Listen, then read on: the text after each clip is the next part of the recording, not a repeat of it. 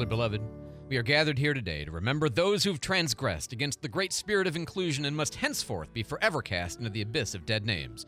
In this moment of our remembrance, we prove with great grief and wailing the sincerity of our noble tolerance. What we once wrongly allowed in the ignorance of white privilege has become the cleansing rite of virtue signaling we use to prove our purity. Join with me now as we remember those we've lost. First, young Pink Floyd fans who recently expressed hostility toward the band for releasing an image on the 50th anniversary of Dark Side of the Moon with a white triangle, the number 5, and a rainbow-filled 0. These blossoming homophobes objected to a classic band aligning itself with our beautiful rainbow symbol as if it can ever be a flawed virtue signal allyship for people of the acronym. Now, obviously, there's something very concerning that even a single young person could have managed to elude our best efforts to indoctrinate him, her, they, or Zim. But of course, the real embarrassment is in thinking that Pink Floyd is new to the rainbow game. Although we don't like to admit it, Pink Floyd made the rainbow cool even before we did. However, looking back on that famous album cover art through the infinite wisdom of our current enlightenment, it is worth noting some of the flaws in the presentation. There's just no getting around the problematic relationship between the white light on the left side of the prism and the rainbow on the right side. Is this picture saying that whiteness is the real source of diversity? Is it saying that the rainbow depends upon whiteness for its existence? Is it holding whiteness up as the pure and perfect mixture of all the colors? The horrific sublimation of all colors into the single overlord Borg of whiteness is, well, not good. Need I go on? I will say, we do appreciate the depiction of a single white beam on one side and the beautiful rainbow on the other, pictorially representing them perhaps as adversaries or competing forces on the prismatic battlefield. And certainly, we appreciate the concept of fracturing whiteness into a divergence of rainbow colors in a world which no longer offers any safe space to the white light. But still, too much white and too much power for the white.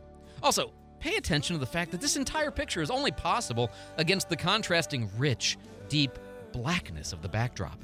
But should blackness be treated as mere background for whiteness and rainbows, as if the role of blackness in the world is mere pretext or servitude? Gaia forbid! So be careful to whom you show this image, and be certain that they are adept enough in the faith to properly contextualize its numerous inadequacies. Woe unto all who offend. Woe unto all who offend! Second, Squaw Valley. The California region, which has finally been renamed by the Department of the Interior in a way that does not perpetuate linguistic violence against indigenous women. I suppose I'd needn't explain to you the misogyny and indigenophobia embodied in this awful term. I'll just assume you've mastered Vignock's fourth homily on honoring the victims of Manifest Destiny, obviously. But despite the need to change Squaw Valley's name, the residents are now complaining that the new name is not what they wanted. They say they would have preferred Bear Valley or Dunlap Valley instead of the very appropriate Yokuts Valley. But look, the whole purpose of forcing the occupying whites to undo an offensive name isn't accomplished if the whites then get to pick the new name for themselves. In order for us to teach them their place in this brave new world, they must dislike the name. Oppressors don't get to decide their own penance. Only by forcing them to use a name they hate can they learn to empathize with the oppressed people whose stolen land they inhabit. Moreover, the stranger the name and the harder it is to pronounce, the better. The ideal name would be one that honors the indigenous people and also contorts the mouths of the white occupiers in a way that reminds them of their own complicity every time they say it. This is why, for example, even though so many indigenous terms and phrases must go, such as beat the drums, send up smoke signals, scalp the tickets, and make big heap wampum, at least one expression remains acceptable.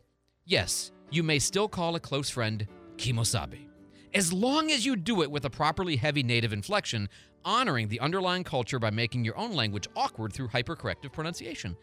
Anything that serves to make Caucasian Americans feel awkward and remind them they are outsiders and cultural oppressors for butchering an appropriated language is basically good. Thus, to all the Kimosabes of Yokuts Valley, we offer you this culturally respected peace pipe. Please, let us smoke it with you. Woe unto all who offend. Woe unto all who offend! And finally, the U.S. State Department, for its courageous decision to advance the causes of justice and inclusion by abandoning its 2-decade-long folly of using Times New Roman font and modernizing its typeface to Calibri. Now, although we of course applaud the State Department for this change, it's worth noting how late they are to the cause. Microsoft Word already made this exact switch in 2007.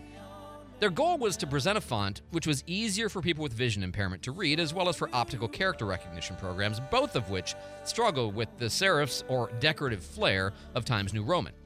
Although some will say the State Department has serif on their faces for having to change font again so soon after having just changed to Times New Roman from the very antiquated teletypeface of Courier New in 2004, we actually see this as a positive thing.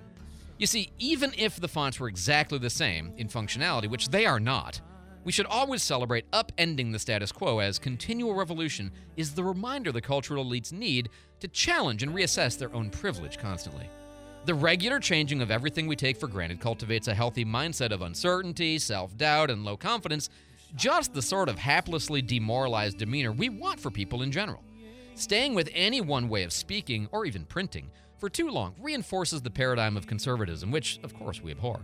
Now, it is true, as some might say, that Times New Roman is more aesthetically pleasing to the eye. But at what cost? Can anyone really defend marginalizing the vision impaired in order to preserve a tiny dose of artistic flair for those with excellent eyesight?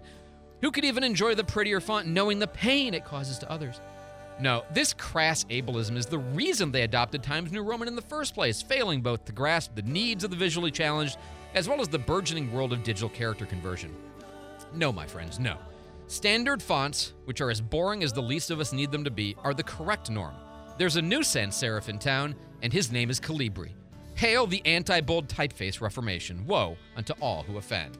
Woe unto all who offend. And now, with these cleansing rites performed, may we all go forth in loving tolerance and microaggress no more. Woe unto all who offend. Woe unto all who offend. 626.